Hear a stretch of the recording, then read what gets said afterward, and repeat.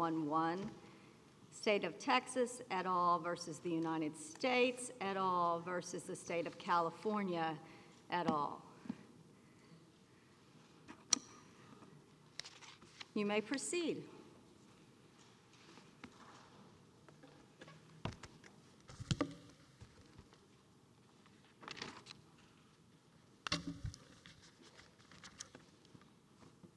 Thank you, Your Honor. May it please the Court, Sam Siegel on behalf of the state defendants. I'll be sharing my time with Mr. Letter from the House of Representatives, including dividing our rebuttal time, except that Mr. Letter will be going first on rebuttal and I'll be going last. To start with the issues raised in the Court's supplemental briefing order, we think that the state defendants are clearly injured by the judgment below and therefore have standing to appeal it. You might want to move the microphone or something. You're not. Is this better, Your Honor? I think so, or just. I'll speak louder, Your Honor. Louder, if Thank you you, could. Your Honor. Thank you. But after the supplemental briefing, it is also now clear that all parties agree that this Court has appellate jurisdiction under Windsor. And that's because the federal government has now committed to continue enforcing the Affordable Care Act until a court finally orders it not to do so. The federal executive suffers legal harm from the court's below's order, even though they now welcome it, and the participation of the states and House of Representatives ensures that there will be an adversarial presentation of the issues in this case. Turning to the other issues in this case, the central feature of this appeal is that when Congress— Maintaining your standing, the interveners states, are you necessarily conceding the standing of the plaintiff states? No, Your Honor, we're not. So you're here in New Orleans in the Fifth Circuit telling us that the state of Texas doesn't have standing to litigate here. Explain that. Yes, sir. What is the distinction that you see that licenses you with standing here but not the plaintiff states? The judgment below, if it were ever to take effect, would cost the defendant states hundreds of billions of dollars in federal funds. The state plaintiffs rely on a theory of standing that they have not proved up. They argue that the individual mandate, even though it has been stripped of its alternative tax penalty, is going to cause people to enroll in their Medicaid and CHIP programs, but they haven't produced any evidence to support that suggestion. That makes this case very similar to this Court's decision in Crane v. Johnson, where it held that Mississippi didn't have standing to challenge the DACA directive because it hadn't shown that there were DACA recipients in— But don't they also cite to the CBO report that talks about the expenditures that they can reasonably expect to incur? They do cite to the CBO report, Your Honor. That report concludes only that there are some small number of people who, even once the alternative tax has been zeroed out, will maintain health care coverage. So they only have a little standing? No, Your Honor. They have not proved the final link in their causal chain, which is to show that there are individuals like that in their states who are enrolling in their Medicaid and CHIP programs. It's that link that they haven't proved up. And to go back to this Court's decision in Crane, I think the record here is very similar to the one that this Court held that Mississippi didn't have standing to challenge the DACA directive, and I might note that that case came to this Court on a 12b1 motion to dismiss. We are here on summary judgment. The state plaintiff's burden was higher here, and yet I think the records are very similar. Well, actually in that case, didn't Judge Owen write in her concurrence that Mississippi hadn't even really urged its proper standing, and that it would be a different case and might be more similar to one of the U.S. Supreme Court cases if Mississippi had urged its standing, because sometimes things that haven't yet occurred can still give rise to standing.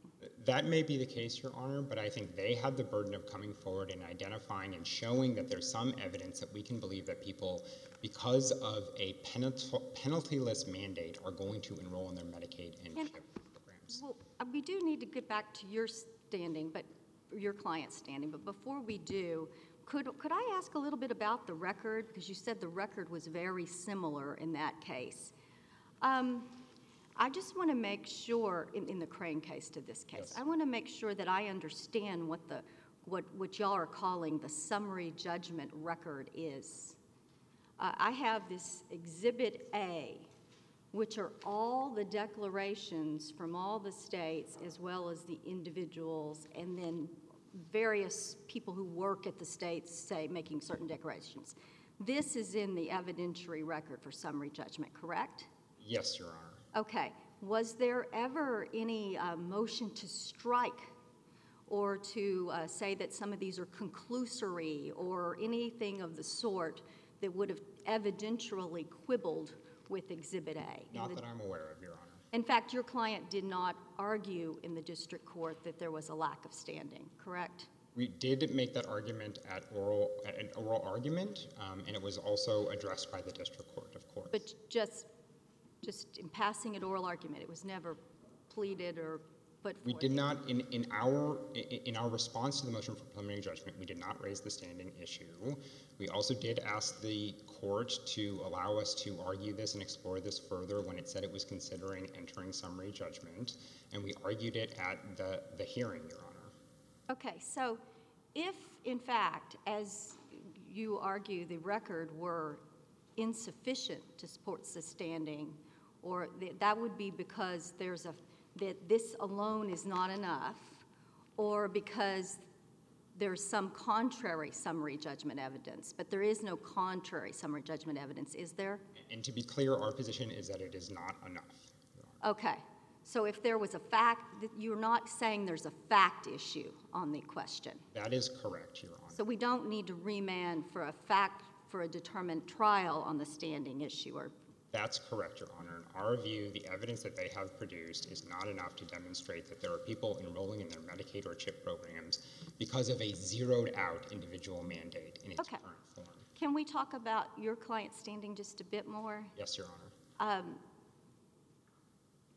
You believe you have standing because of the judgment that might take effect, but if a declaratory judgment that we're here on would take effect, how would that impact your client? That's not an injunction. It's just a declaratory judgment vis-a-vis these parties in a partial summary judgment. Now, our understanding of that judgment, and I think Judge O'Connor's understanding of that judgment, was that it did have injunctive effect. Well, he says it's not an injunction several times in his order. That's true, Your Honor, but that's why he entered a stay of his ruling pending appeal, and as part of that determination, he also concluded that his judgment would harm us. That's one of the necessary factors to enter a stay. Now, we have understood this judgment as binding the United States with respect to our states, and that it would mean— It is not binding with respect to your states. Do you agree that you would lack standing in this appeal? No, Your Honor, for two reasons. First, I would want to know the scope of the remedy in order to determine whether or not it did impose practical harm on us. Well, there is no remedy. It's just a declaration. So just standing with just a declaration, how do you have standing? And if the federal government is not going to structure its affairs according to that declaratory judgment and isn't going to start cutting off our Medicaid funds or making other changes, then we might not have standing just based on the practical harm. I do think that we also would suffer legal harm from the judgment below in the forms of possible collateral estoppel consequences.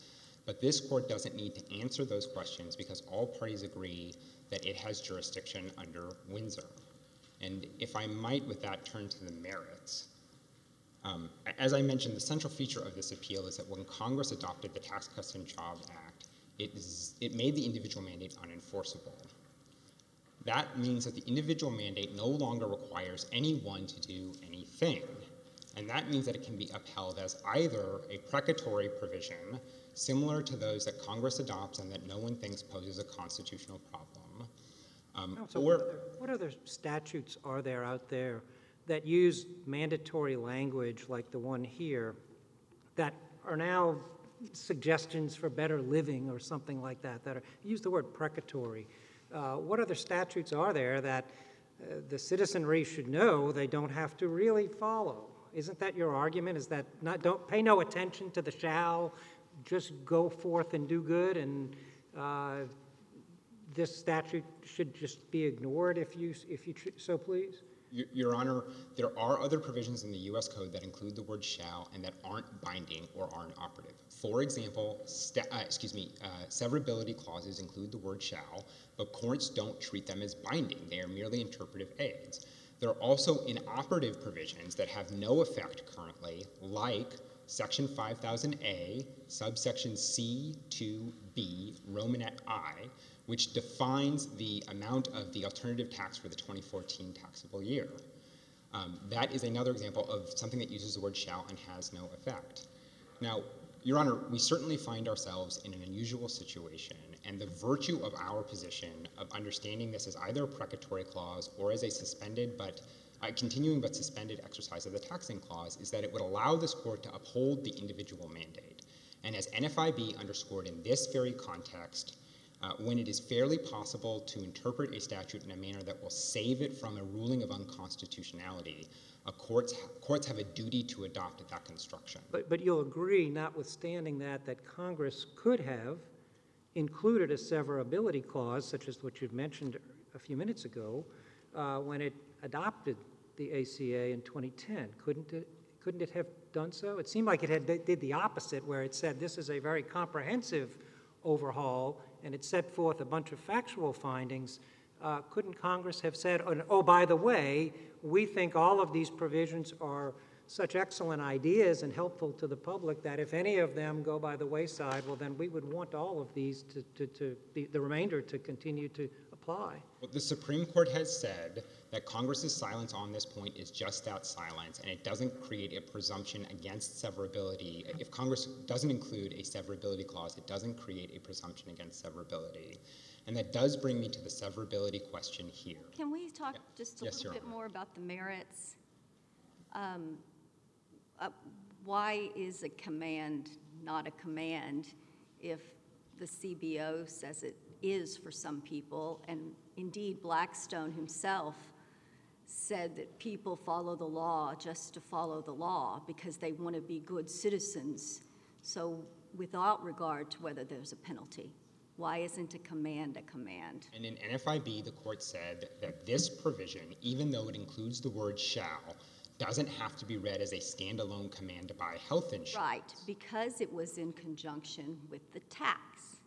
But the Chief Justice also said that the most natural reading of the provision was as a command. That's correct, Your Honor. So if you no longer have the tax, why isn't it unconstitutional? Because it is possible to still understand this as a precatory provision that doesn't create any rights or obligations. But how can it be precatory if the most natural reading of it is a command that does require action by the federal government telling someone to buy insurance? Because, Your Honor, this is an alternative reading that's available to the court. As I mentioned a moment ago, it is an unusual reading, but we think that the better course for this court to chart is the one laid out by NFIB, which is to adopt this understanding of the individual mandate as either a precatory. It doesn't apply. If this is no longer a tax, then what happens? Then there are no negative legal consequences for going without health care coverage. And NFIB, You are violating the law. You are not, and that's what NFIB makes clear. You are not violating the law if you don't buy health insurance right now. Individuals who don't buy health insurance, nothing bad will happen to them. There are, to use NFIB's words, no negative legal consequences. Do you agree that we're not at liberty to uphold this based upon the Commerce Clause or the Necessary and Proper Clause, given that there have been 5 votes in the court against those propositions? And we think the best way to understand this is as a kind of precatory provision. But do you agree? Right. And, Your Honor, Elrod asked yes, if you agreed with that proposition, and I was hoping you would. I think that there are, the Commerce Clause, it can't be upheld on a basis. It can be upheld as either a taxing power or necessary and proper, using the same construct that NFIB did. If the court thinks that Congress requires an Article I power to keep this kind of provision on the books, it can look to the taxing power. Section 5000A still contains references to the number of dependents. It still has subsection G, which says the IRS can't bring criminal prosecutions. Now, of course, it's not generating revenue anymore, but this court in Ardoin rejected the argument that a law must generate revenue at all times to be upheld as a taxing power. Does the 2017 tax cut to zero, change to zero in the, I believe it's 5000B is that permanent, absent further action from Congress, or does it have an expiration? And I'd like to answer your question, and I also want to make sure I have some. Well, I'd like you to, too. I'd like to know, I mean, it seems like a yes or no Congress question in and terms Congress- Make sure you have time to talk about severability. We want to hear Thank you. about that, too. So if you could please answer Judge Inglehart's question. Thank you, Your Honor. No, without further action from Congress, that amount will be set at zero. of, okay. So on the severability question, the Supreme Court has instructed that the severability inquiry is one of congressional intent. And here, we think the answer is straightforward. In this case, we know what Congress would have done by examining what it did in the text of the TCJA. It rendered the individual mandate unenforceable by zeroing out the only negative legal consequence for going without health care coverage, and at the same time chose not to repeal the pre-existing condition protections or any of the other important reforms made by the Affordable Care Act. And with that action, Your Honors, Congress expressed its views that the individual market, and indeed the entire Affordable Care Act, can operate without an enforceable individual mandate. Now, we think that that's all this court needs to know to resolve the severability question. To use a different... The King versus Burwell opinion seems to be very specific in its language, particularly with regard to the guaranteed issue, the community rating provision, of course, the individual mandate, and I know you've read that, as have most people involved in this, but it seems like the language used is pretty heavy when it comes to those provisions being interlocking or intertwining. How do we unravel that in light of the King versus Burwell language? And that reflected the view of, I think, the 2010 Congress, but the question here isn't about what Congress thought in 2010 or what the Supreme Court said in 2015. It is instead what Congress did in 2017. And with its actions in the text of the TCJA, Congress made the individual mandate unenforceable and chose to leave the rest of the ACA's provisions, including the pre-existing conditions. But weren't they in a reconciliation process at that point? Weren't they limited in what they could do with regard to the tax bill in 2017? They were, Your Honor, but that doesn't change the analysis here. The relevant thing is that Congress made the individual mandate unenforceable. To use a different... Tax unenforceable, not the mandate itself. And there's no difference between the mandate tax and the mandate itself. And we know that for... Surely word had reached Congress from the Supreme Court building that the NFIB opinion had been rendered. I mean, surely Congress knew that the linchpin that Justice Roberts described had been adjusted. Is that not correct? I mean, And Congress drew a different determination in 2017. How do you know that? Circumstances. How do we know that some members of Congress didn't say, aha, this is the silver bullet that's going to undo the ACA, or Obamacare if you prefer, the ACA. And so we're going to vote for this just because we know it's going to bring it to a halt, because we understand the tax issue and it's no longer a tax.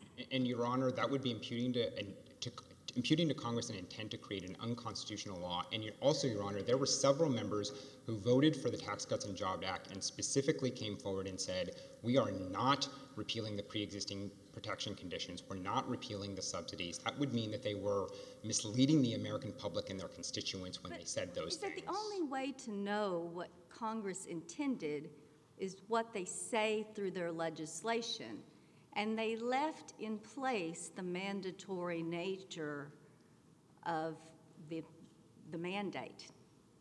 Can you help me with that, please? And, Your Honor, they made the mandate unenforceable by getting rid of the tax. And it is clear that Congress intended for the two things to be one and the same. The House of Representatives reply brief at page 5 collects several statements from members of Congress, including Speaker Ryan, in which he said, with this tax bill, we are, quote, repealing the individual mandate. Can we use those faces in the crowd, or whether they're friendly or not? Yes, Your Honor, you can. The Supreme Court, in resolving severability questions, has looked to things like statements of Congress. The CBO report also told members of Congress that there was no practical difference between zeroing out the alternative tax and repealing the individual mandate. Where are the statements from those who voted in 2010 saying, no worries, the individual mandate isn't really a mandate. Even though it says shall, we're voting on this today, and citizens, you still this is an option that you can pay a tax or you can buy the insurance. Since you're using quotes, and I have to tell you, I'm not a fan of using quotes from elected officials who say a lot of things for a lot of reasons to support. I'm not a fan of using that to support an opinion in court because, as Judge Elrod said, we depend on the law expressing the will of the legislature or the Congress at this point. But where are the statements, since you're bringing up all these statements, where are the statements from 2010 saying, don't worry about the individual mandate, it's actually not something that requires you to buy insurance? I don't know where those statements might be, Your Honor, but I would like to say that our point here doesn't rely on the statements of members of Congress. All the court has to do is look at the text of the TCJA, see that Congress zeroed out the only thing that made the individual mandate enforceable. That is the beginning and the end of the severability analysis. These other things that we've pointed to, like the statements from members of Congress, like the 2017 CBO report, like the failed efforts at repeal, are just supporting pieces for us. This court's analysis can begin and end with the TCJA. I also see I'm over my time, but if I might. You may, but I have some questions. So why don't we Your give you 3 more minutes and give the other side 3 more minutes? Yes, so Your Honor. And Thank you very much, Your Honor. you maybe heard them, and then I'll ask you questions Right, after you. and there's just one more point that I'd want to make here. Another frame that the Supreme Court has used to determine the severability question is one of functional similarity. And here, if this court were to declare the individual mandate unconstitutional and render it unenforceable, but leave the rest of the Affordable Care Act in place, it would be creating a statute that is not just consistent with Congress's design, but one that would operate in a manner that is exactly the way Congress designed things in 2017. So for those reasons and for the other contextual factors that we have pointed to here, including, I think importantly, the failed efforts at repeal that were, bills that were rejected by this Congress just months beforehand, before they voted to zero out this alternative tax, those are powerful indications that if a remedy that is needed here, the one that is most consistent with Congress's intent, would be the one that does exactly what Congress did, which is to render the individual mandate, to declare it unenforceable as a matter of law and sever it from the rest of the ACA. Counsel, can we turn back to the standing of the plaintiffs, please, for a moment?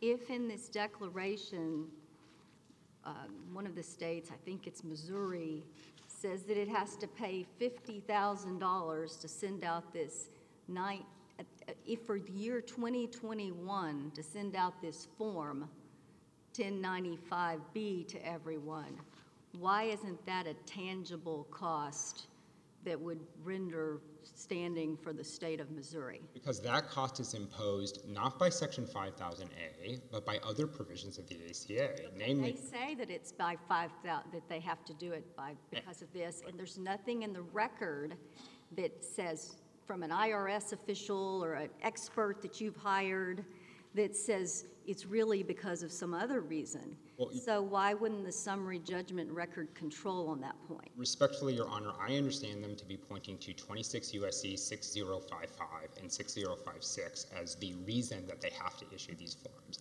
That is not Section 5000A.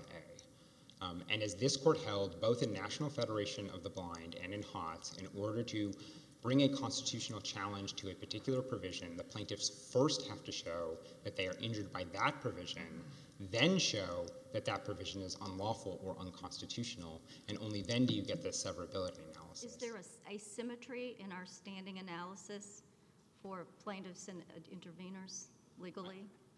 I don't think so, Your Honor. I think it is clear to us, at least, that the judgment below would cost us hundreds of billions of dollars in federal funds. Our position here is that the state plaintiffs haven't made out their evidentiary burden to show that Section 5000A is harming them. If we were in the D.C. Circuit or the 10th Circuit, would your answer be the same? Because they don't have that case. Yes, Your Honor. They have a different standing analysis. Yes, Your Honor. I think the answer would be the same. The requirements of Article 3 and what a party has to show at the summary judgment stage are the same. Who would have standing? No one would have standing. No one would have standing to contest a mandatory enactment of Congress that says that a citizen shall do something? No one? No one, Your Honor, and that's because no one is harmed Like we by this. fought a war over that some 200 and something years ago when the king would say you have to do Right, the and it's X. not backed up, and the important distinction here, Your Honor, is that it is not backed up with any negative legal consequences. If I don't buy health care coverage next year, nothing bad is going to happen to me. I won't. Is that your answer for the individuals? Because we haven't talked about the. Right, that is my answer for the individual plaintiffs. They can satisfy their legal obligations by doing nothing. I see I'm once again over my time, but I'd be happy to answer further questions. I think we'll catch you on the next round. Thank you very much, Your Honors. I appreciate it.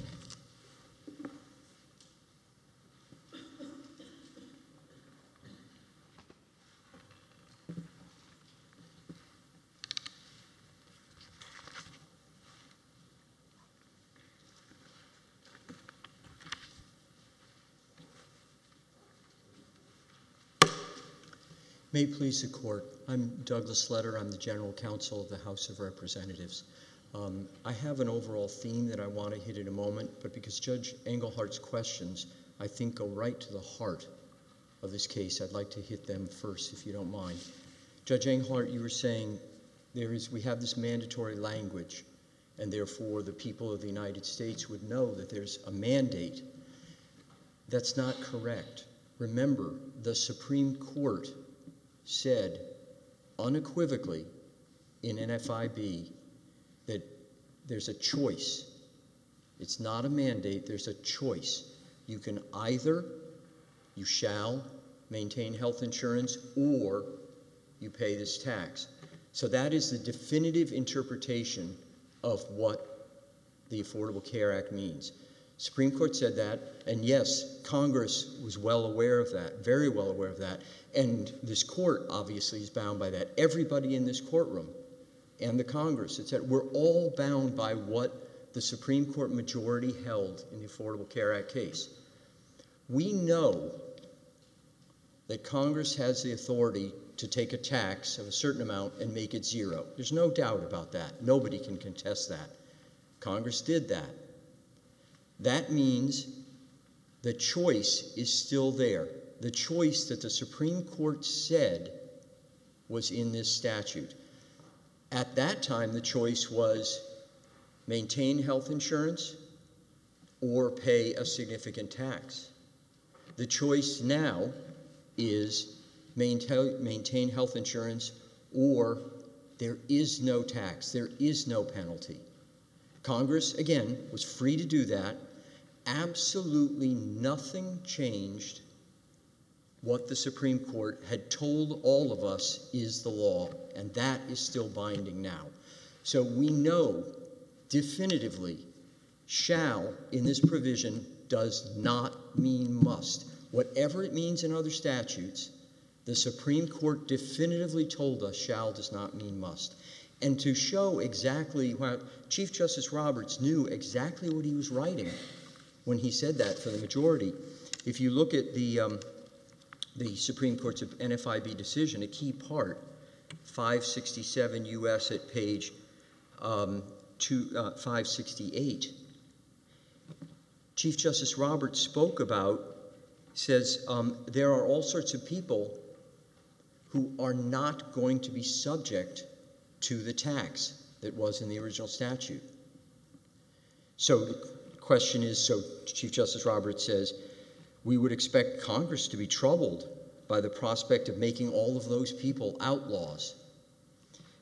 But nevertheless, Chief Justice Roberts says, it suggests instead that the shared responsibility payment merely imposes a tax citizens may lawfully choose to pay in lieu of buying health insurance. So the Supreme Court gave us the answer already. And this ties in then with my overall theme. What the plaintiff states are asking here, and frankly what the district court did, is entirely inconsistent with how we know courts are supposed to act. Because we know that courts are required to give a statutory provision a possible interpretation if that is constitutional, as opposed to one that is not. And we know under severability You are directed, you are instructed to save everything you can unless it is evident. So the burden is on the other side. It is evident that Congress would not have meant that, would have preferred no statute. So, Your Honor, Judge Elrod, you're quite, both you and Judge Engelhardt are quite correct to say we don't always trust statements by even the Speaker of the House and the Senate Majority Leader to tell us what something means. But remember, we don't have to show that Congress would have wanted this court to keep that language. The burden is on the other side to say it is evident, that's a high standard, that Congress wanted this entire statute to be struck down. And so the district court... Well, it doesn't have to have wanted it to. It's just a hypothetical. No, the Supreme Court has said in any number of severability decisions, you must uphold whatever can stand on its own. You're doing the severability part. Correct. Severability. Correct. But this applies as well to the first part, because as we know, as my colleague, Mr. Siegel, pointed out, Congress did know what had been done in NFIB. It was aware. And Congress said, okay, we're going to zero out the penalty. Texas says, ha, caught you. You just did something unconstitutional because you left in place the individual mandate, but you put the tax at zero. You just did something unconstitutional. But there's another way to read it. The other way is to actually follow what the Supreme Court said and say, no, you haven't done anything unconstitutional.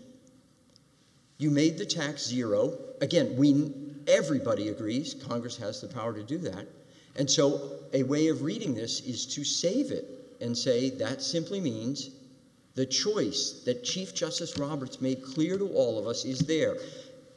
That I know Texas is unhappy with what Chief Justice Roberts did. They wish he had done something different, but he didn't, and that's the majority of the Supreme Court, and that is binding, and that was binding on the district court. But you don't believe that, well, obviously you don't believe, that the statute's changed. Its changes have made that not a possible reading anymore. But that obviously is not correct, Your Honor, because the change, again, remember, the change was something Congress could do, and it made clear through this change that there actually was even less coercion than there was before. Again, remember before, Chief Justice Roberts said, even with coercion, even when faced with this major tax penalty, you still have a choice. Now the degree of coercion that's at issue. Any coercion is inappropriate unless it can be justified. I mean, it's not the degree of coercion. It's whether or not it's tied to a revenue-producing rule. Or... Isn't it? No, Your Honor, that I don't think is the question here. That was essential to the NFIB. But again, what we're drawing from NFIB is, and there can be no dispute about this, the Supreme Court majority said there's a choice. You either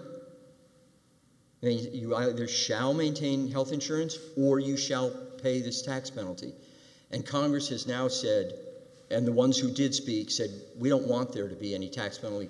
We want the American people to continue to have a choice. In fact, we want to make it an even easier choice for them. Do you want to address your client's standing, or are you just here to be prudential assistance to us today? Happy to, Your Honor. First of all, the main thing I want to say to you is, under your precedent, you do not have to decide whether we are properly an intervener here or not. The Ruiz case is binding law of this circuit because there is Article III jurisdiction. Nobody can doubt that. Under Windsor, it's quite clear, and I think all the parties agree on that. And because California, I think as persuasively argued by my colleague, Mr. Siegel, does have standing, it doesn't matter. This court does not have to resolve whether the House has standing to intervene here or not. Now, we believe that Judge Southwick got this right, But this court What about Justice Ginsburg? Did she get it right in a House of Delegates case? That case is written pretty generally, and it's a new case. It is that, exactly that, Your Honor. And obviously she got it right. She wrote for the Supreme Court majority, so it's right. Yes, you and I both know that. But remember, there, the Supreme Court majority was dealing with a state.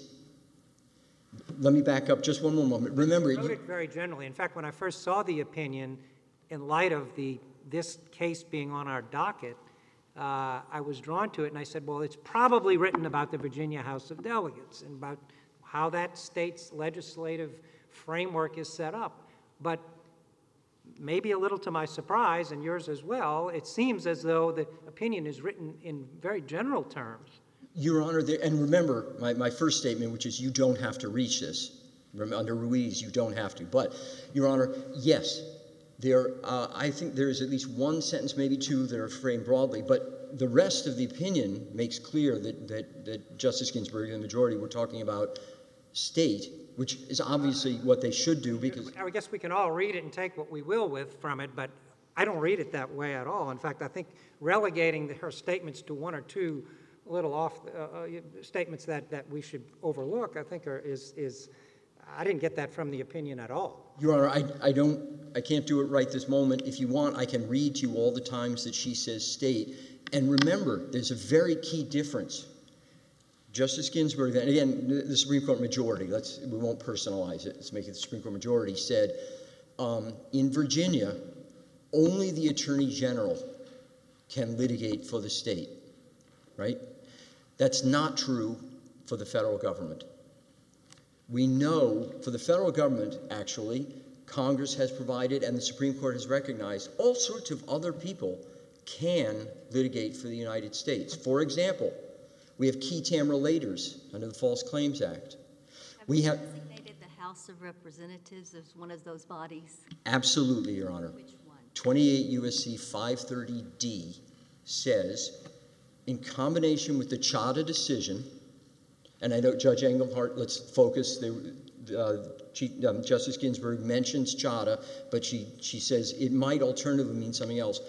You combine Chadha with 530D. 530D says that the executive must notify both houses of Congress. I'm one of the people it's supposed to notify when it's going to quit, when it's going to basically let down the American people and not defend a statute like this, even though there's obviously valid arguments to be made in support of it.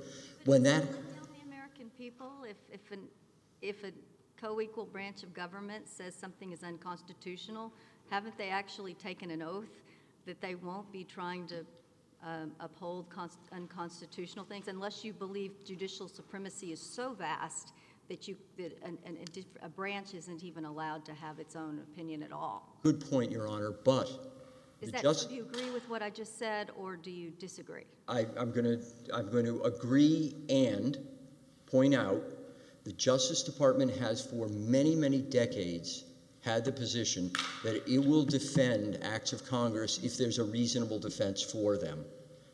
And here, the Justice Department, there clearly is a reasonable argument to be made. I assume, Your Honors, whether you agree or disagree ultimately with what we say, we've made a reasonable argument. The Justice Department has said, yeah, but we wish it were otherwise. So, but fine, they've done that. But Chadha says, and there are a batch of cases, this circuit, for instance, this circuit, the Third Circuit, the Tenth Circuit, have cases where you have had situations where the House and the Senate, or the House alone, has intervened and defended constitutionality when the executive is not. I was going to ask you about that. I assume since you're here on behalf of the House, you're speaking on behalf of the House of the 111th Congress, the 115th Congress, and the 116th Congress. Only the 116th, Your Honor. Okay, all right. Well, but we're talking about the intent. We spent a considerable amount of time in briefing and here today talking about the intent of the 110th Congress, and we spent even more time talking about the intent of the 115th Congress, the tax of 2017. Shouldn't we also question why the Senate isn't here to talk about the intent? The will of Congress would necessarily implicate the Senate, wouldn't it? Why would they not be here to make the arguments you're making? Your Honor, the fair point, and the answer is, remember that what we say is the answer that Mr. Siegel gave. We're pointing you to the text of what Congress passed in 2017. We also like the legislative You pointed us also to some quotes from Absolutely. members of different parties of the Congress in 2017. So don't, and it seems like we're back to the text, which I'm very happy to hear. I'm very happy with the text here, but all I'm saying is you should take comfort from the fact that the Speaker of the House and the Senate Majority Leader agreed on this. But let's just go to the text. I'm very happy to do that, as is Mr. Siegel. The text is, we got rid of the penalty. We put it at 0. And we left the entire rest of the statute intact. So why would not the Senate also, upon being notified, as you suggest, by the executive, why would the Senate not also be here to say, oh, this is what we meant when we wrote this? And you know, they're sort of the 800-pound gorilla that's not in the room.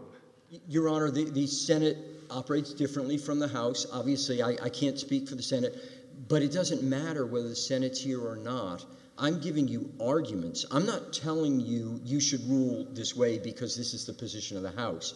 What I'm doing, I think, is saying, with the proper respect here, you must rule this way because the Supreme Court told us in NFIB what the statute means, and in 2017, Congress said what it meant in the text, and we know what your responsibilities are in upholding any statutory language you can, particularly in the severability area. Again, it has to be evident that Congress would have preferred to have no statute at all. There is no evidence, not just little or the minority, there is no evidence of that. If the Court has no further questions, I'll save the rest of my time for rebuttal. Thank you, Your Honors.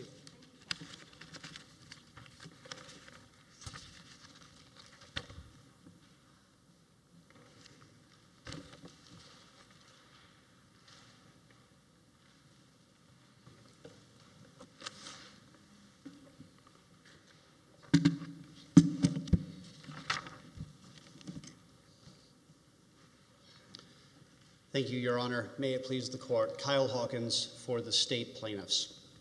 As it stands today, the Affordable Care Act presents a standalone command to buy an insurance product that the federal government deems suitable, and it does so without raising a single dime of revenue. The text of the Affordable Care Act declares that mandate essential to the law and the goals that Congress wanted to achieve. The Obama administration thought of that as an inseverability clause. The district court correctly synthesized those considerations with the Supreme Court's holding in NFIB, and it reached the correct conclusion. The individual mandate is unconstitutional, and it is inseverable from the remainder of the law. Can we talk about that essential term? Because that's also used in reference to ERISA and other law in the statute. And you're not here trying to strike down ERISA, are you, by saying it's inseverable from ERISA? Your Honor, I'm not. I'm saying that the Affordable Care Act includes what amounts to an inseverability clause. It's in section 18091 that says that the individual mandate itself, not the penalty, but the individual mandate is essential to driving people to sign up for health insurance, which itself is necessary for achieving the marketplace reforms that Congress wanted. Congress was after universal health insurance, and Congress declared the mandate essential to achieving that goal. There's some mention in the briefs about provisions in the ACA that amended certain criminal statutes relating to health care fraud and things of that sort. Is it your position that Congress would not have made those changes either, but for the monolith of the ACA? Well, Your Honor, my position is that the best evidence of what Congress wanted to do is in the text, and the text includes this inseverability clause. And so I think it follows from that the ACA's minor provisions and major provisions all are inseverable from that clause. And indeed, that's not just my conclusion. Every Supreme Court justice who has looked at this question has concluded that the individual mandate is not severable from any other portion of the Affordable Care Act, and they did so in reliance on that clause. All 4 justices who looked at that question in NFIB reached the same conclusion. And of course, the 6-justice majority in King v. Burwell discussed the mandate as operating as part of a 3-legged stool, to use the term of the D.C. Circuit in the lower case. What do you say to those who would say it's absurd to say that it's not severable from a restaurant calorie guidelines? What do you say to someone who says that? Well, I would say that I'm not in a position to psychoanalyze Congress, and indeed the courts are not to engage in psychoanalytical tasks. I'm not in a position to guess what Congress would have intended. What I am in a position to do is to look at the plain text of the statute that's before the court today. If the court were to go back to the law library and pull out a current copy of the U.S. Code as it stands today, this court would see a command to the American people to maintain minimum essential coverage. It would see no revenue-raising capability of that law, and it would see an inseverability clause saying that this mandate is essential. Now, Congress has had multiple opportunities to excise that inseverability clause from the language of the statute. And I think if we're going to go about looking at what various Congress people might have wanted or might have been thinking or did vote on or didn't vote on, I think we should take into account the fact that Judge O'Connor's decision has been on the books now for 7 months, declaring the unconstitutional mandate inseverable from the rest of the law. Congress has done nothing about that. If Congress thought that conclusion was wrong, it could have gone back and it could have excised the individual mandate from the law. It could have excised the inseverability clause from the law. It hasn't done any of that. And I think that that just demonstrates that congressional intent is not monolithic. As Your Honors correctly observed during my colleague on the other side's presentation, it's a very difficult and dangerous game to try to determine what different Congress people were thinking about when they voted for various statutory provisions. The best evidence is the text itself. And I would further submit that if Congress believed that the inseverability clause was no longer appropriate, if it believed that the mandate was no longer necessary to the law, it had a duty to excise that statute from the law, or that section from the law. But it didn't do that, and it is not this court's role to act as a legislature and cut sections out of a statute that Congress has had the opportunity to amend but has not done so simply because the court thinks, as my friends on the other side suggest, that it can guess as to what various Congress people were actually thinking about. Can you comment on Justice Thomas's opinion in Murphy that we don't have our blue pencils in any regard and we just should say, as applied to these parties, we're not going to apply this law? Yes, Your Honor. I think the important consideration in Murphy is that case we don't have a severability clause or an inseverability clause. At issue there is whether the Professional and Amateur Sports Protection Act must be struck down in its entirety, including the advertising provisions of that law, notwithstanding the unconstitutional portion of it that commandeered the states in violation of the 10th Amendment. I think that our view today is entirely consistent with Justice Thomas's opinion in Murphy, because what separates this from Murphy is that here we have an inseverability clause. Now, courts traditionally treat severability clauses almost as dispositive, and in fact we saw that in NFIB itself as to the Medicaid expansion.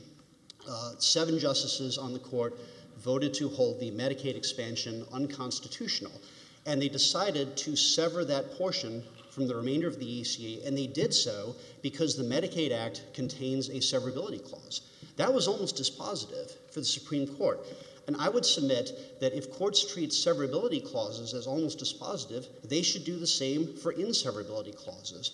So in that sense, I think we're quite different from the statute at issue in Murphy, the PASPA, which didn't speak to that issue nearly as clearly as the Affordable Care Act speaks to the issue of severability before the court today. Counsel, could you speak to whether or not we should be treating this as an injunction, as opposing counsel argued? Well, Judge Elrod, we think that's what we got in the district court, at least effectively. That's what I thought. I thought you agreed with them, even though it says this is not, not granting an injunction, instead granting partial summary judgment on this declaratory judgment. Right. So in district court, we, of course, asked for a nationwide injunction enjoining the enforcement of the ACA, and we asked for a declaration that the individual mandate was unconstitutional and inseverable from the rest of the ACA. Now, at oral argument, Judge O'Connor asked about the relief that we were seeking, and we represented that we would like a nationwide injunction as well as a declaration. The federal government's position before the district court was that an injunction was not necessary. The government asked the district court not to enter an injunction. They said, we don't need one. We're going to treat the declaration as though it were an injunction. We're going to comply with it. You agree with, I think on page 6 and 10 of the latest submission from the government, that this relief, the ruling from Judge O'Connor, doesn't extend beyond the plaintiff states in this case. Do you agree with that? Or where would we go if we were to affirm Judge O'Connor and send the case, well, assuming it doesn't obviously go higher, if the case went back to Judge O'Connor, what would he do? What would you expect him to do if you're seeking injunctive relief and the federal government is now saying that, well, no worries, this ruling only applies to the plaintiff states? Would that be satisfactory? Well, Your Honor, I think it would depend on what the federal government does. They represented in They've already said that they don't think the ruling applies elsewhere. And that's a disappointment to us because we think that's inconsistent with what they represented to Judge O'Connor in the district court. Now, if they were to, following the conclusion of this case, assuming it's affirmed, if they were to not apply the Affordable Care Act, I think we would then have to evaluate whether we'd been the victim of a bait and switch, and we might have to go back to district court and seek the injunction that we didn't get initially. And we didn't get the injunction if the court determined, if you were entitled to it legally. If the court ruled on the partial summary judgment, and then you have to go back for further the relief, the remedy hasn't been spoken of yet. I think that's right, Your Honor, that we will go back to district court. Whether or not we need to seek an injunction, I think I'm not prepared to make a representation on that today. I think it'll depend on what the federal government does going forward. And I'm not saying you're entitled to any injunction. I'm just saying that to the extent that you say, well, we thought we already had one or something like that, you're not to that process yet as the way that it's a partial summary judgment. Well, we're just taking the, I'm sorry, Your Honor. No, go ahead. We're just taking the federal government at their word. I think now their briefing, their supplemental briefing, to suggest that it only applies in the 18 plaintiff states, I don't think that's the message that we heard from them in the district court. And so we will be evaluating our options moving forward as to what further relief we may need to seek. Do you want to address your client's standing? Yes, Your Honor, I'd be happy to do that. A couple of points on standing. I think, first, there should be no doubt that this court has Article III jurisdiction. For the reasons that Mr. Henneke will present shortly, the individual plaintiffs are plainly injured. They clearly have an Article III injury, in fact, and that's enough for this court to proceed to the merits. But if I were wrong about that, it's important to note that the states have standing in their own right because the Affordable Care Act causes the states a classic pocketbook injury. We, of course, have evidence in the record below, including the CBO reports, which looked at the mandate and said that this is going to encourage people and indeed cause people to sign up for health insurance, and it will do that regardless of whether or not there's a penalty attached to it because people feel a duty to comply with the law even if there's no penalty attached to it. Now, just a few days ago, all 9 justices in the U.S. Supreme Court agreed that a state has standing to challenge federal action that might have the predictable effect of causing third parties to act in ways that injure the state. Do you agree that Mr. Siegel's clients also have standing? Well, we do, Your Honor. We agree on the basis of our understanding that the district court's declaration is meant to apply nationwide and would have the effect of an injunction. And we don't doubt that if it were applied nationwide, it would cause a classic pocketbook injury to states and to all states, and that they wouldn't get certain funding that the Affordable Care Act makes available. We have to get into that third-party census issue. Can you address whether or not this printing of this form in Missouri is $50,000 worth of standing, so to speak? Well, yes, I think that's an independent basis for... Or is it not? Because they say it's not really pursuant to that part of it's not 5000A.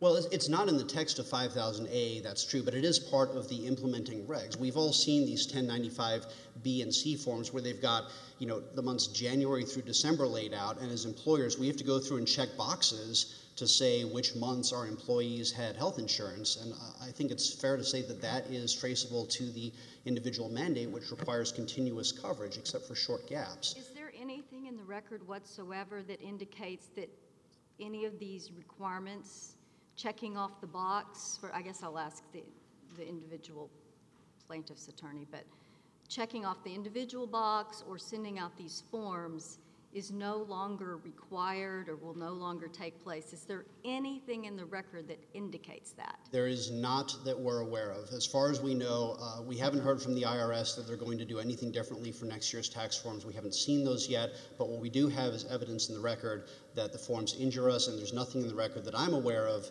that that's going away in light of the TCJA. So that is, I think Your Honor is quite correct. That's an independent basis for our injury. In addition, Question, not a statement, but okay. Understood, Your Honor. But I think that is a basis for our injury, as is the CBO reports. The ACA causes a classic pocketbook injury to the states, and that should be the end of the standing analysis, if the court even gets that far, if it were to have doubts about the individual plaintiff's standing. I'd like to address a few points that the other side has raised in their presentation. First and foremost, I think that the other side, particularly my friend Mr. Letter, is seriously misreading the Supreme Court's decision in NFIB. NFIB holds that the individual mandate is unlawful.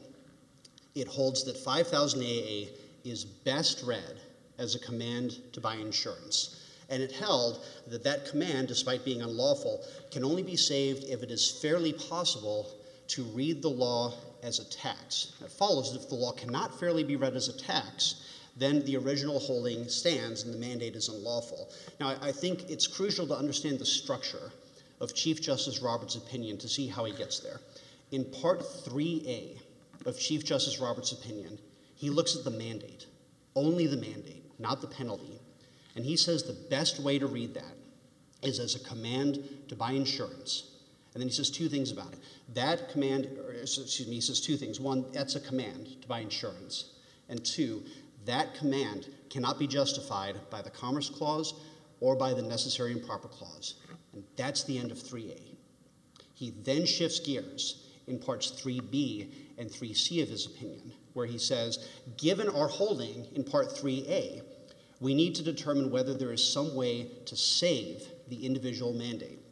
And what he finds out in 3B and 3C is that given the fact that there's a penalty provision, and given that the penalty is raising revenue for the government, he says that we can glue the individual mandate provision to the penalty provision. And once they're glued together, then they function as a tax, such that the law can be saved by construing this as a tax, and that tax is available under the federal government's taxing power. Now, what happened in 2017 is Congress took away everything that supported Parts 3B and 3C of Chief Justice Roberts' opinion. This is no longer raising any revenue for the federal government. It no longer can be fairly characterized as a tax. So in light of the TCJA, Parts 3B and 3C of Chief Justice Roberts' opinion are irrelevant. The only thing we're left with then is Part 3A of Chief Justice Roberts' opinion, where he holds that this is a command by insurance. Sever from the Supreme Court opinion, though, do we? Your Honor, I think we read the Supreme Court opinion fairly in light of subsequent events, and I think it's crucial to do so here because the entire basis for 3B and 3C is now off the table. Now, Chief Justice Roberts, again in 3A, holds this is a command and it's not justifiable. That is fully supported by the 4 dissenting justices. There's no doubt there were 5 votes on the Supreme Court that it is a command not justifiable under the Commerce Power or the Necessary and Proper Clause. And the best evidence that I'm right about this is Justice Ginsburg's dissent. In dissent, Justice Ginsburg faults Chief Justice Roberts for discussing the Commerce Clause, for reaching a Commerce Clause holding. Justice Ginsburg said, look, this is obviously a tax. We should just say that it's a tax and be done with it. We don't have to say anything about the Commerce Clause. But Chief Justice Roberts rejected that, and this is in Part 3D of his opinion. He responds to Justice Ginsburg in 3D, and he says, no, I have to reach a Commerce Clause holding because this is best read as a command by insurance. So I have to read it I have to give it the best reading possible, and then I have to assess whether that best reading is constitutional or not. And only after doing that analysis, then do I get to the taxing issue. So I think that interplay between Chief Justice Roberts and Justice Ginsburg shows that our reading of NFIB is correct and the other side's reading of NFIB is incorrect because it elides the differences between those 4 different parts of Section 3 of Chief Justice Roberts' opinion. Do you really mean it when you say the shall is enough? What if it said you shall buy insurance, but if you don't, you get an ice cream cone? You actually get something if you don't buy the insurance. What's the answer then? Well, Your Honor, I'm not sure how Congress would justify that under its enumerated powers. The question, though, is about does the shall matter even if you're given positive incentives to not do it? Well, I'm not sure how that would be fairly read as a tax in a case like that. It sounds like it's not raising revenue for the federal government. So I think, again, you'd have a command to buy insurance, and I'm not sure what the permissible saving construction would be. Is it still a command? It's still a command, Your Honor. What if you get a house instead of an ice cream cone? Yes, that is a command. It is still a command to buy insurance. That's the holding in Part 3A of Chief Justice Roberts' opinion. It's not an economics analysis at all. No, I don't think it is. It's a command to buy insurance, and the federal government cannot do that under the Commerce Clause or the Necessary and Proper Clause. So the question then is whether that command, in Your Honor's hypothetical, can be glued to something somewhere else in the statute that would save it. That's what the Chief did in 3B and 3C. Now, in the house buying hypothetical, that would be the question. You know, if you get a house out of it, does that somehow save it? I can't think of how it would, but that is how the analysis should play out. Counsel, could you address the writ of erasure fallacy? Why isn't striking the word shall a textbook example of the writ of erasure fallacy if there's no government official enforcing the word shall? Well, Your Honor, I think it's important to tie it back to the relief that we are seeking. We are asking for a declaration that this law is unconstitutional, the mandate is unconstitutional, and we're asking for an injunction against the enforcement of the individual mandate and against the Affordable Care Act. It's not just a striking out of a word. No, that's right. We're not asking this court to get out an eraser. We're not asking the court to tear pages out of the U.S. Code. We're asking for the court for specific forms of relief, a declaration and an injunction. It's what we saw below. That's what we're seeking all along. So I don't think there is any writ of erasure fallacy. We're not asking the court to erase anything.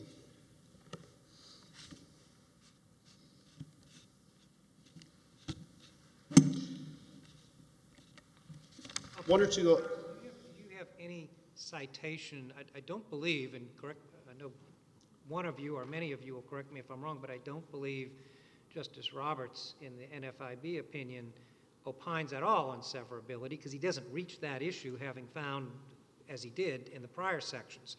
Is there anything that you can cite us to, like a best case, that might suggest how severability would be viewed by Justice Roberts or any? I've read the dissent, of course. Right. We know how they feel about it, at least in the context of that case. Is there anything that you can point to that would suggest severability in this case for Justice Roberts in particular? I think the best case for that, Judge Englehart, would be King v. Burwell. In that case, that's about the various federal subsidies that go along for the exchanges. Chief Justice Roberts, in describing how all of this works, talks about the individual mandate as being essential to the functioning of the other healthcare market reforms that the ACA sought to achieve. He particularly calls out the guaranteed issue and community rating provisions. Indeed, it's always been understood by the Obama administration and the Trump administration that three-legged stool all fits together. So Chief Justice Roberts does speak to that in King v. Burwell, and I think that's the clearest statement that we've seen that the Chief would agree that that this is not the language that he uses broad enough for us to consider? I mean, you're asking for the entirety. As I mentioned when one of your colleagues was arguing earlier, I think they mentioned the guarantee issue, certainly in the community rating, among some other specific provisions that are intertwined. Is there, you believe that his statements in King versus Burwell are so broad as to include the entirety of the statute? I think they are, Your Honor, when combined with, Your Honor is asking about Chief Justice Roberts specifically. Chief Justice Roberts has indicated on numerous occasions that text controls, that we start with the text, and when the text is clear and dispositive, we don't look further than that. So I think that he would agree that when you have an inseverability clause, it should be respected. Other cases, just off the top of my head, we talked earlier about Murphy v. NCAA. There, I believe the Chief Justice is in the majority, declaring the PASPA, the Professional and Amateur Sports Protection Act, unlawful in its entirety. And of course, the court reached that conclusion without the benefit of an inseverability clause that we have here today. So I think to answer Your Honor's question, there's ample jurisprudence to suggest that if one is committed to the text, as Chief Justice Roberts is, then it follows that the entire Affordable Care Act is inseverable from the unconstitutional mandate. And to be clear, my question wasn't limited to just the Chief Justice, but he is the author of the two opinions that we've been talking about a great deal here today. That's correct, Your Honor. What we know, Judge Englehart, is that every judge who's looked at this specific question now before the court has said that that the mandate is inseverable from the rest of the law.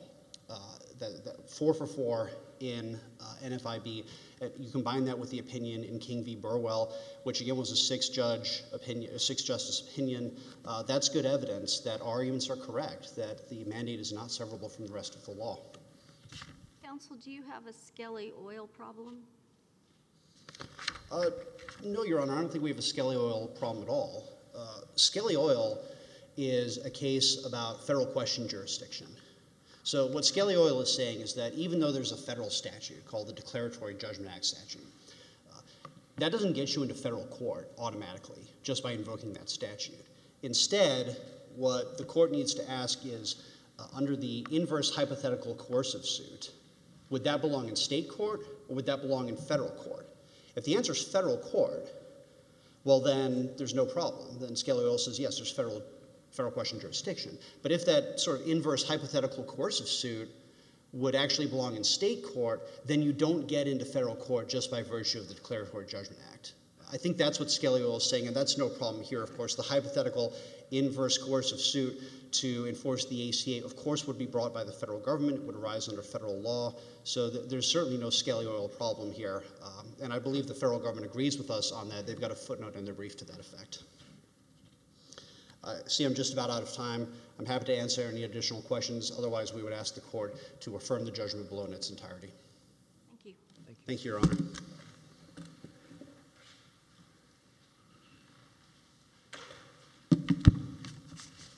Hi, I'm August Flengy with the Justice Department here on behalf of the federal government defendants. I plan to go through 3 points. I'll go quickly through the ones the court has already addressed in detail. First, why this court has jurisdiction to address the merits. Second, why the plaintiff's claims succeed on the merits. And third, why the district court's judgment should be limited to injuries that the plaintiffs have standing to pursue here. First, in the court's supplemental briefing order, there were several questions. Some of them are complicated, but there's a simple answer that gets us through them, and I think all the parties agree, which is that this case follows the Windsor model. Critically to that, the United States continues to enforce the ACA and it will do so pending a final resolution of this case.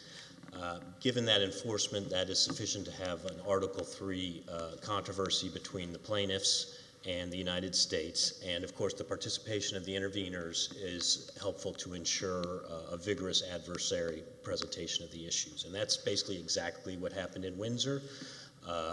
In both cases, the executive branch made a judgment that a statutory scheme it was administering was not constitutional, and the Supreme Court, discussed the conundrum faced by the executive branch and decided this was a reasonable way to allow the judicial branch to have the final say.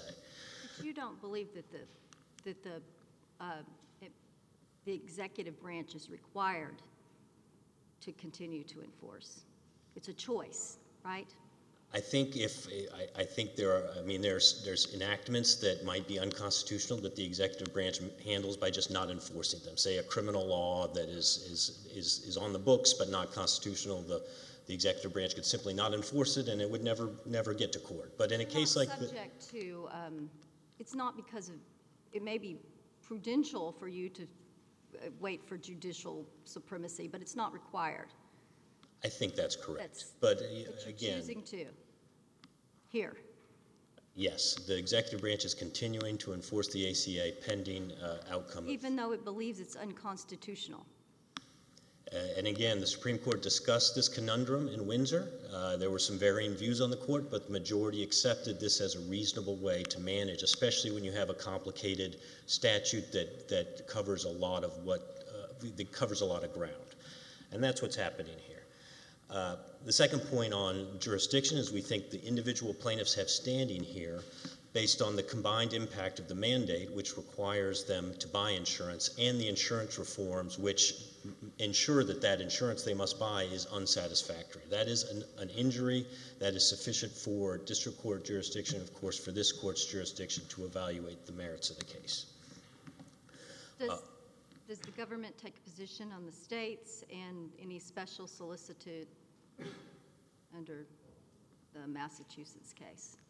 We don't have a position on the state standing. Of course, the district court didn't address the state standing, and it raises a variety of issues. And our position is because the individual plaintiffs have standing, it was simple at the adjudication stage and the district court probably did handle things correctly in saying, given that they have established standing, the court can go ahead and address the merits and not get into those other issues. So by adopting the position that the district court's ruling applies only to the plaintiff states and the individual plaintiffs, is that not designed to reflect on the lack of standing of the intervener states? Yes. Well, this is the question with the intervener states is, do they have standing to appeal the district court judgment?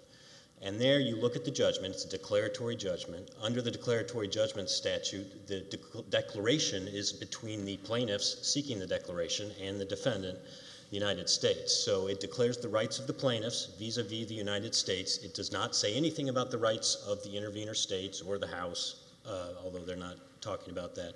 So I think the way to handle that issue and to probably not fully satisfy the intervener states would be to make clear that they would not be bound as an estoppel matter because they are not participating as parties with standing. They would bring their own case somewhere else, or here too, if they wanted. I guess if they were eligible. Yeah, I guess I don't want to suggest anything. So, can you help though? Because everybody else here says even though the district court's opinion says what it says that this was in lieu of injunctive relief, and that the government said that they wouldn't has the government smack dab in the middle of all this understanding, and you're saying something different. Well, the district court issued a declaratory judgment. Now, a final declaratory judgment declaring the rights between us and the plaintiffs, the federal government will follow that judgment as to what the law means between the parties. Texas has talked about, well, we're only going to do it in their states. Actually, we're going to do it with respect to the plaintiffs. So if that means additional actions would need to be taken that had impact beyond those states, that would be part of following the law as declared by the district court. So it is a declaratory judgment. I don't know that there's a big daylight between what an injunction would mean and what a declaratory judgment would mean at the end of the day, once there is a final ruling. And, and so that gets me to the point that, a lot of these technical issues are important when you're talking about district court judgments. But, a case like this likely would end up with a precedential decision of this court or the Supreme Court. And as a precedential matter, then it binds as precedent, and that sort of might obviate some of the technical issues on the scope of the judgment, how that would work in different contexts. Counsel, the district court was modest in the extent that it granted a stay of its own order pending all of this going on, and so that no one had to go. Yeah. What if that stay were not in place? Then what would happen? What's the government planning to do? Well, again, we think it's great that the stay is in place. This is a very complicated program. It's multifaceted. Obviously, it's a significant part of the economy, and that was important to the United States. As far as how compliance with a declaratory judgment that is final but on appeal, I think that raises complicated issues, and I think we're appreciative of the existence of the stay, so those things don't need to get sorted out until there's a final ruling and the case is fully resolved and the appeals are exhausted. But the government believes or anticipates that it could find the act to be inseverable and do so only in certain states and strike it down only in certain states in its entirety? Is that, the government believes that's a possibility? Again, I think a lot of this stuff would have to get sorted out, and it's complicated. So I think that's one reason the stay was granted. I think how it applies in the states, which parts can't be applied at all because they would injure the states and they are part of the declaratory judgment, I think that raises a lot of complicated issues, which I think militated in favor of the stay, militated in favor of getting a final resolution with all appeals exhausted before that step is taken, and then go from there. So your position is we're not nearly there. We're not even to remedy at all. No, well, the district court issued a final remedy, so there is a final remedy. The ACA is declared invalid. Right, we but think it's that's a little not overbroad. Yeah. Sorry. Right, it doesn't say where it applies or whether it applies beyond these parties to the suit. I think that's right. That comes from the Declaratory Judgment Act. It says that we cannot apply the ACA to these plaintiffs. Now, if that means we can't apply it at all, that is what it means. We haven't gone down that road yet, and again, I think... Intervening states have intervened, I believe, before even the motions were pending in the case. They intervened, if I recall correctly from the briefs, prior to the amended complaint. Yes. So they're early on, and the district court's judgment doesn't make a distinction between, and I realize that issue wasn't before it, so that it could clarify, but it doesn't make a distinction between the plaintiff states and the intervener states. So we have what we have here. Yeah, but the plaintiffs were seeking the declaration, and they were seeking a declaration of the rights between the plaintiffs and the United States. They weren't seeking a declaration of their rights amongst each other. But doesn't the district court use the word parties? Excuse me? I thought the district court used the word parties. I could stand to be corrected. There's so much of it. Yeah, I'd have to check that, but I just don't think that would be... If they use the word parties, then does that mean the interveners who are already at the party, so to speak? We think that would be a misuse of the Declaratory Judgment Act, given that they are not... I don't think they'd have a basis of seeking a declaratory judgment against the states. We're the ones that enforce the ACA, so I just don't think that would work. So I think reading parties in that manner as reasonable is probably the way to go there. And I think it's a simple solution. And again, I think the states could get some comfort if this court made clear that they would not be stopped or bound because of their status, their special status as kind of aiding the court in an adversary presentation. That's an interesting statement for you to make. Well, I mean, We think that's how the law would work. We think that's the operation of this of an opinion of this court and of the district court would work that way, given the scope of the Declaratory Judgment Act, given the standing issues, and given the fact that the Declaratory Judgment Act can really only declare the rights between the people actually on the same side of the bench here, but those are the rights that can be declared under that statute. The only other thing I'd say on remedy is that a point we made in our brief where we differ with the plaintiffs somewhat is that the remedy should also, the declaratory remedy should also be limited to the injuries that are established by the plaintiffs. Again, we think this is more of a technical point.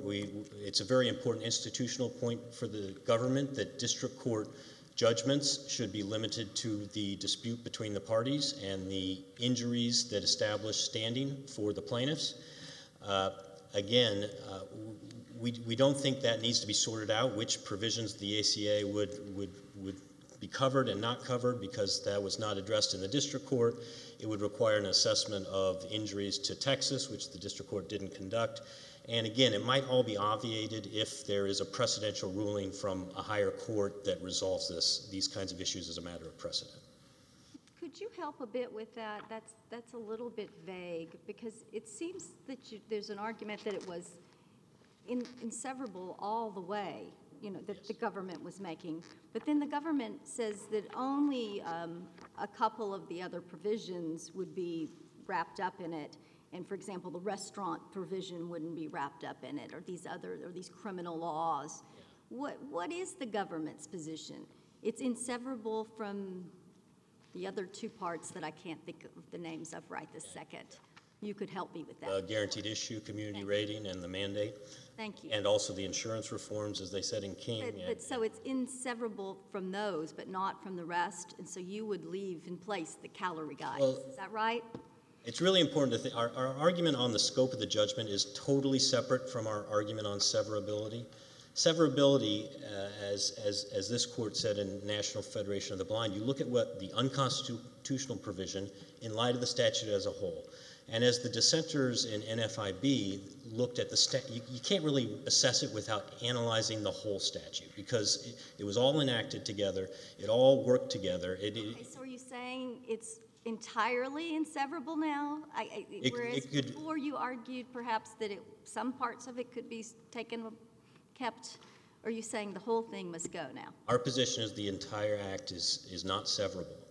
However, the judgment might still be limited. The judgment of the district court should still assess the injury that these various provisions cause to plaintiffs and should not declare a provision that has no impact on the plaintiffs to be unlawful based on applying severability. So the court might say, the reason this is inseverable is because the whole statute rises or falls together. We have the findings that work as a non-severability clause. We have 9 justices who said this all works together. We have all this assessment of severability that looks at the statute as a whole.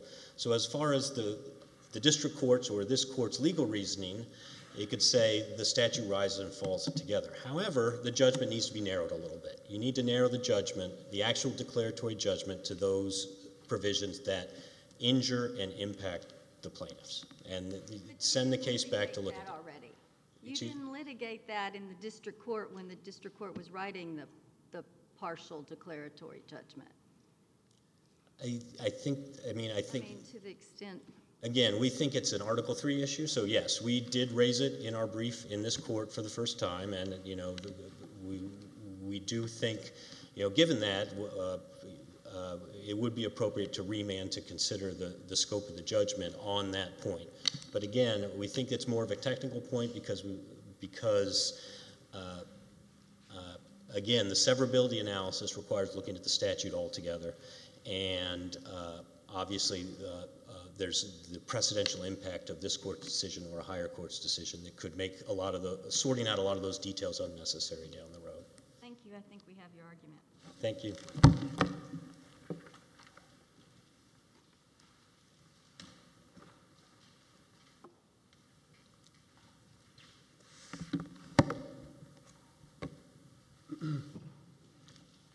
Good afternoon, Your Honors. May it please the court.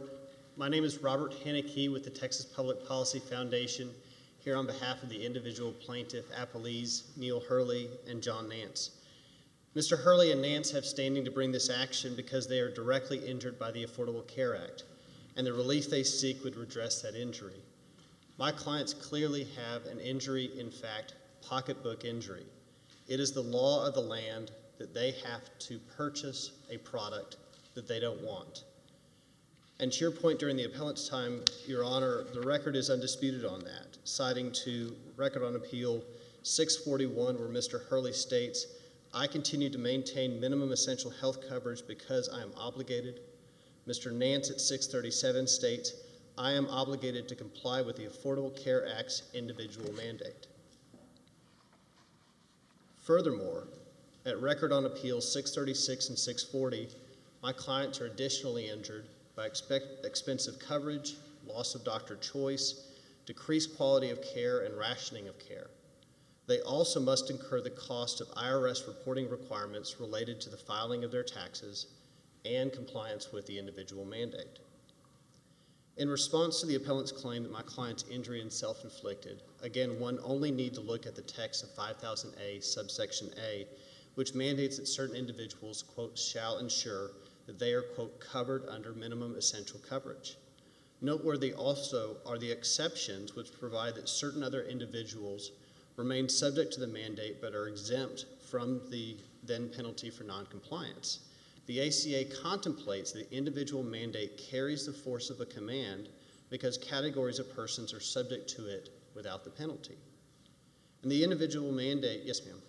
So it's your position that those people would have standing even if they weren't buying insurance, if they were in one of those exempted categories? They're still before they, like back at the time of the original argument, I believe Justice Kagan asked a question about that, whether or not people who don't have to pay the penalty automatically, who are exempt, would they have standing? Well, there's still a command there, and that's a great point that you bring up, Your Honor, because I want to go back to the history of NFIB and address the appellant's argument that my client's harm is self-inflicted. This was resolved in the case history of NFIB, and Your Honor will recall that in NFIB, the shared responsibility payment, the choices alleged by appellants, was not effective until 2014. NFIB was 2012 and before. The sole basis for the NFIB individual plaintiffs, as set forth in their declarations, was the individual mandate, not the penalty. And in denying the government's motion to dismiss on standing, the NFIB trial court, as did Judge O'Connor, correctly held that the individuals had an injury. This argument was carried through the 11th Circuit and all the way to the Supreme Court, where it was addressed during the first day of argument in questions from both the Chief Justice and Justice Kagan. Justice Kagan was questioning the attorney for NFIB, now Judge Katsas, and Justice Kagan asked, "Mr. Katsas, do you think a person who is subject to the mandate but not subject to the penalty would have standing?" Mr. Katsas responded, "Yes, I think that person would, because that person is injured by compliance with the mandate." Justice Kagan asked, "Well, what would that look like? What would the argument be as to what the injury was?" Mr. Katsas replied, "The injury, when that person is subject to the mandate, that person is required to purchase health insurance that is a forced acquisition of an unwanted good. It is a classic pocketbook injury." Counsel, what do you say to those who might say, well, they argue that, but the court didn't actually make a standing? It could be considered maybe drive-by standing. That some people use that colloquial term. So what do you say to that? That while there might be questions on a topic, indeed we may ask in our court questions today, but it doesn't mean that we've answered a question a certain way. Well, we can say for certainty that the Supreme Court NFIB did proceed forward to resolve the merits of the case. I believe it's implicit that it was resolving this question of the individual plaintiff standing in the affirmative by reaching the merits after addressing this during oral argument. And I think the trial court, again, correctly did so here. So I see, if you look at the case history of NFIB, that this is ground that has been well covered, that individual plaintiff standing has been addressed and resolved. And again, going back to the text of the ACA, the other side's choice argument is wrong because the choice language only arises in the context of the savings construction, agreeing with Mr. Hawkins. And the mandate was recognized as not being a choice in Section 3A when Chief Justice Roberts found that the mandate was best construed as, quote, a command to purchase insurance, a command to buy insurance. I would also like, Your Honor, to address a second path to traceability, and that was addressed in the Notice of Supplemental Authority that we filed last week with regard to the Supreme Court case, Department of Commerce versus New York. First, of course, we've already argued how my client's injury is directly traceable to the individual mandate, pointed the court to Record on Appeal 2770. Without the individual mandate, Mr. Hurley and Nance would not be required in violation of the Constitution to maintain specific health insurance coverage, nor would they be subject to an increased regulatory burden. But the Supreme Court and Department of Commerce also recently upheld standing as a result of, quote, the predictable effect of government action. And that's at Slip Opinion, page 11. Traceability in Department of Commerce was met when third parties reacted in predictable ways to the citizenship question, even when they did so unlawfully. Here, the predictable reaction is lawful. Individual plaintiffs' purchase of minimum essential coverage is likely and predictable reaction to the 5000A, subsection A, individual mandate legal command. New York relied on historical data to show predictable effect. In this situation, both the 2008 and 2017 Congressional Budget Office reports conclude that some individuals will comply with the mandate absent penalties. If we were inclined, assuming arguendo, to take that argument, would that mean that we would have to overrule our other opinions, which might say that third-party causation is not enough to generate standing? Well, here what we have that's even better, though, is you have the direct evidence of the individual plaintiffs that's greater evidence to establish standing. So you don't need that census argument? We don't need the census argument, but it, I think, bolsters the traceability argument in explaining how it is fairly predictable and supports the testimony of my clients that the command in the statute is then what they have done. It's not just a predicted effect, it is what happened. And the result of that is that they continue to maintain minimum essential coverage because the law says that they have to. Again, going back to the record, which was not disputed, and that's at 637 and 641. And with that, Your Honors, unless there's any additional questions, we also request that you affirm the trial court's judgment below in its entirety. Thank you. Thank you.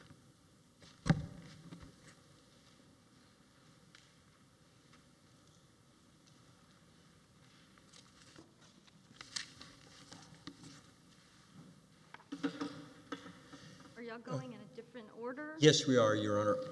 I'm arguing first on rebuttal for 7 minutes, Okay. and then I let's see. just, thank you. Thank you. And if I could just pause for 1 second. This is why I became a lawyer. I hope you're enjoying yourselves as much as I am. Also, I apologize. I was remiss before. I'd like to introduce who's sitting with me at council table, Mr. Jeremy Kreisberg and Ms. Rachel Miller-Ziegler, who are also representing the House here. I have several points in response to these arguments that have been made. The first is, Judge Elrod, you asked a key question about, I think you mentioned the menus that would be struck down. Remember that the kinds of provisions here that would be struck down if there's no severability are, for example, the provision about when you can be denied or charged more insurance for pre-existing conditions. The provision about children can be kept on parents' insurance until they're 26. These are all kinds of things that would be struck down if there is no severability. So let me ask you about that.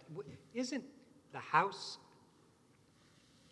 the best entity to remedy? I mean, can't they put together sort of a cafeteria-style package of all of these individual features that are so attractive, the ones that you're talking about and popular in various quarters?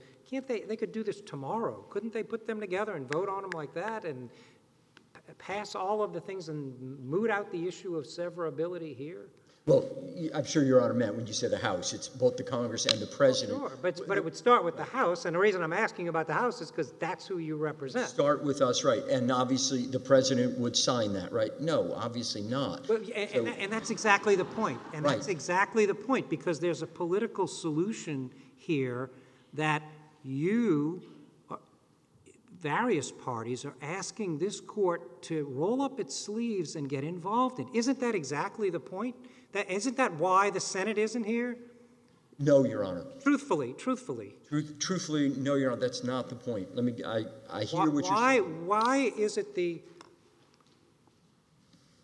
Why does Congress want the Article III judiciary to become the taxidermist for every legislative big game accomplishment that Congress achieves? Your Honor, Congress can fix this. It can fix it. It can fix it after NFIB. yes, Your Honor.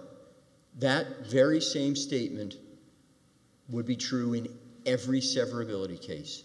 And yet we know the Supreme Court has said to you, no, Congress doesn't have to fix this. You can fix it. And the Supreme Court has told you how to do it. Maintain everything you can that can stand on its own and be constitutional. The Supreme Court has ordered you to do that. Now, there is another option. Another option is the political process. But every single severability case is going to, the very same question could come up. And indeed, if I might add one more thing, their Supreme Court cases are legion. That what my friend Mr. Hawkins was saying here is wrong. He said, you should draw importance from the fact that Congress has not passed a new statute. The Supreme Court has said over and over again, that is wrong. You cannot and should not draw any meaning from that because the members of Congress and the President might feel that the law is actually absolutely clear and therefore there is no need for further legislation right now. Because if this court does what the Supreme Court has instructed, you will keep in place the overwhelming percentage of the Affordable Care Act. But I take your point, Your Honor, and I take it that this can sometimes be frustrating, but remember, every severability case has that same issue. The attorney for Department of Justice, Mr. Flengy, and I have been friends for many, many years, but what he's arguing here, the DOJ position makes no sense. For example, there are a batch of provisions in the Affordable Care Act that you can't divide up by state. For example, the Affordable Care Act provided for a system of biosimilar drug approvals. So the FDA would approve certain drugs that otherwise it might not have. The FDA is going to approve drugs for sale in Texas and Arizona, but not, I'm sorry, the opposite, is going to approve drugs for California and other states, but not for sale in Arizona. What do you do with his argument that we're not to that point yet? That right now we're just at the partial summary judgment. And so we're not to the point for the federal government to have to parse all that out. Well, we are to that point because the court issued an order. The court did not issue an injunction because the Justice Department said, no, please don't. We don't like injunctions in situations like this. And don't worry, we will apply the statute as Your Honor rules. That's I argued that for 40 years when I was with the Justice Department. That's our standard position there. You can't then turn around and say, oh, so you didn't do an injunction, and now we're going to say it's got to go back to the district court. The problem is, and Texas, remember, is here. Do you want it to go back to the district court for the court to parse through all of those? Absolutely I mean, not. You may not want to. If worst case scenario, do you want to go back for the court to parse through all of those provisions you were just listing? No, Your Honor, because there's no way the district court could do that. And remember, the district court has already said the whole statute is unconstitutional, and Texas and the Justice Department have said that. That is absolutely wrong. That is so inconsistent with severability doctrine. Perhaps I misunderstood. The district court can't do that, but I thought I understood you in response to my question to say that we are charged with, at least in terms of severability, we are charged with that responsibility. Sorry, I think I misspoke. When I said the district court can't do that, I meant it can't do what the Justice Department wants you to do, to say this provision will be applied in California but not Texas. There are whole parts of the Affordable Care Act that, as a practical matter, So it's not administrable from the federal government's perspective. absolutely cannot happen, But Your Honor. California would like that. California would like to go back to the district court and them say that it's not, it doesn't apply in California, and that's what I was trying to say all along. I'll let Mr. Siegel speak for that, but I believe we are in total agreement that we think this court has an obligation to now, the district court has set it up and said, this all falls.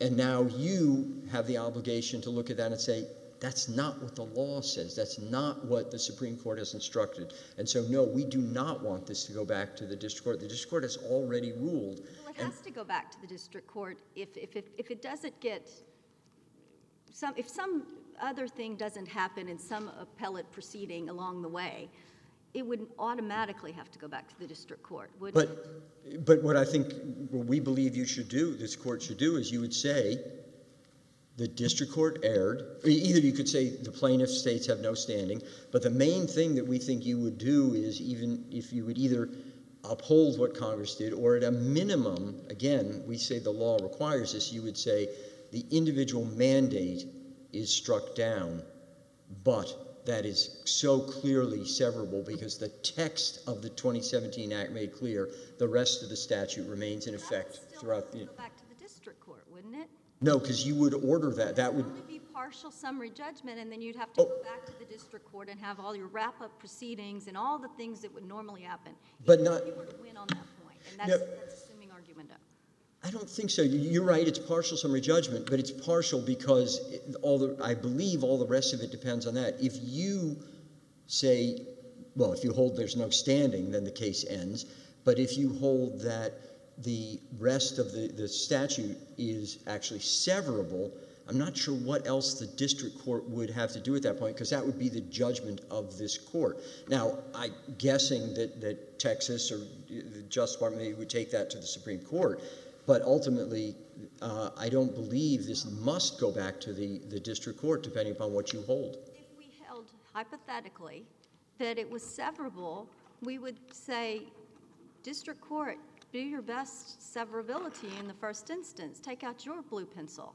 No, you would do that. You would say... Why do we have to do that? In any other normal case, you would send it back to the district court in the first instance to make it its best stab at trying to implement the ruling that we made. That would be the normal proceeding in 100 cases that we have this month. But it's also normal for the court, the appellate court, to say the law directs that all the rest of this statute, based on the, and again, I want to emphasize, Judge Engelhardt, we're talking about the text, the 2017 statute, that all the rest is severable. That's what we think. If you are going to find there is standing, and if you're going to strike down the individual mandate, that is what you would do. And again, we think you have to do that. And so there wouldn't be any reason to send that back to the district court to say, now go line by line and figure out which part is severable. You would have ruled that Supreme Court doctrine says, no, it has to be evident that Congress would not have wanted it under the 2017 Act. That clearly can't be done. What's evident. You need to wrap it up. I'm sorry. The last thing I wanted to say then is, Mr. Hawkins was talking about the inseverability clause. There is no inseverability clause. He's just referring to findings in the original 2010 Act. There is no inseverability clause. And in 2017, Congress made clear that it was getting rid of the mandate and yet leaving the entire rest of the statute in place. Including the findings, right? The findings were applied to a different statute. The findings are still there, right? They have not been repealed. There's no reason to repeal the findings. Facts, but life has changed. and it's a different statute. It's a 2017 statute that we're asking you to rule on. Thank you. Thank you very much, Your Honors. Thank you, Your Honors, and I'll try to be brief here. There are just 3 points I want to address on rebuttal. The first is about our state standing. So as I understood the federal government's supplemental brief, they didn't say that the remedy that they were proposing wouldn't harm us. They just said that we hadn't shown it. And with respect, we can't show that without knowing the scope of the remedy that they are proposing here. They say the remedy below should only apply to the provisions of the ACA that actually injure the plaintiffs, and they haven't explained how they would administer the Affordable Care Act in some parts of the country but not others. The second point, picking up where Mr. Letter left off, the findings are not an inseverability clause. They expressed Congress's views about a different law, an ACA with an enforceable individual mandate that had a several $100 tax and were adopted for a different purpose. They memorialized the 2010 Congress's views that an enforceable individual mandate was a proper exercise of the Commerce Clause. Now, that may have also reflected the 2010 Congress's views that an enforceable individual mandate was an important and even perhaps necessary to the proper functioning of the individual markets. But in 2017, Congress drew a different conclusion, and we know that by looking to the text of the TCJA, and what they did in that act was to make the individual mandate unenforceable by zeroing out that tax. So Congress had no need to repeal repeal the findings in order to express its intent on that point. It just had to act. My final point, Your Honor, the court can hold that the individual mandate is valid, or you can hold that it's unenforceable. In the end of the day, it doesn't matter, because that's exactly what Congress did in 2017. It made the mandate unenforceable. What is not fairly open to this court is for it to use that action as a basis for ordering what the 27 Congress repeatedly refused to do, and that's repeal the Affordable Care Act. California's not harmed if the court were to say the mandate is stricken. What is it? If the only ruling that comes from this court is a declaration that the individual mandate is unconstitutional and unenforceable, and it's severed from the rest of the Affordable Care Act, we are not harmed by that ruling at all. And if there are no further questions, Your Honor, we respectfully ask that you reverse the district court's judgment. Thank you very much. Counsel, we appreciate your arguments in this very complex case. Appreciate all of your preparedness today. Thank you. The court will stand in recess until tomorrow morning at 9 a.m.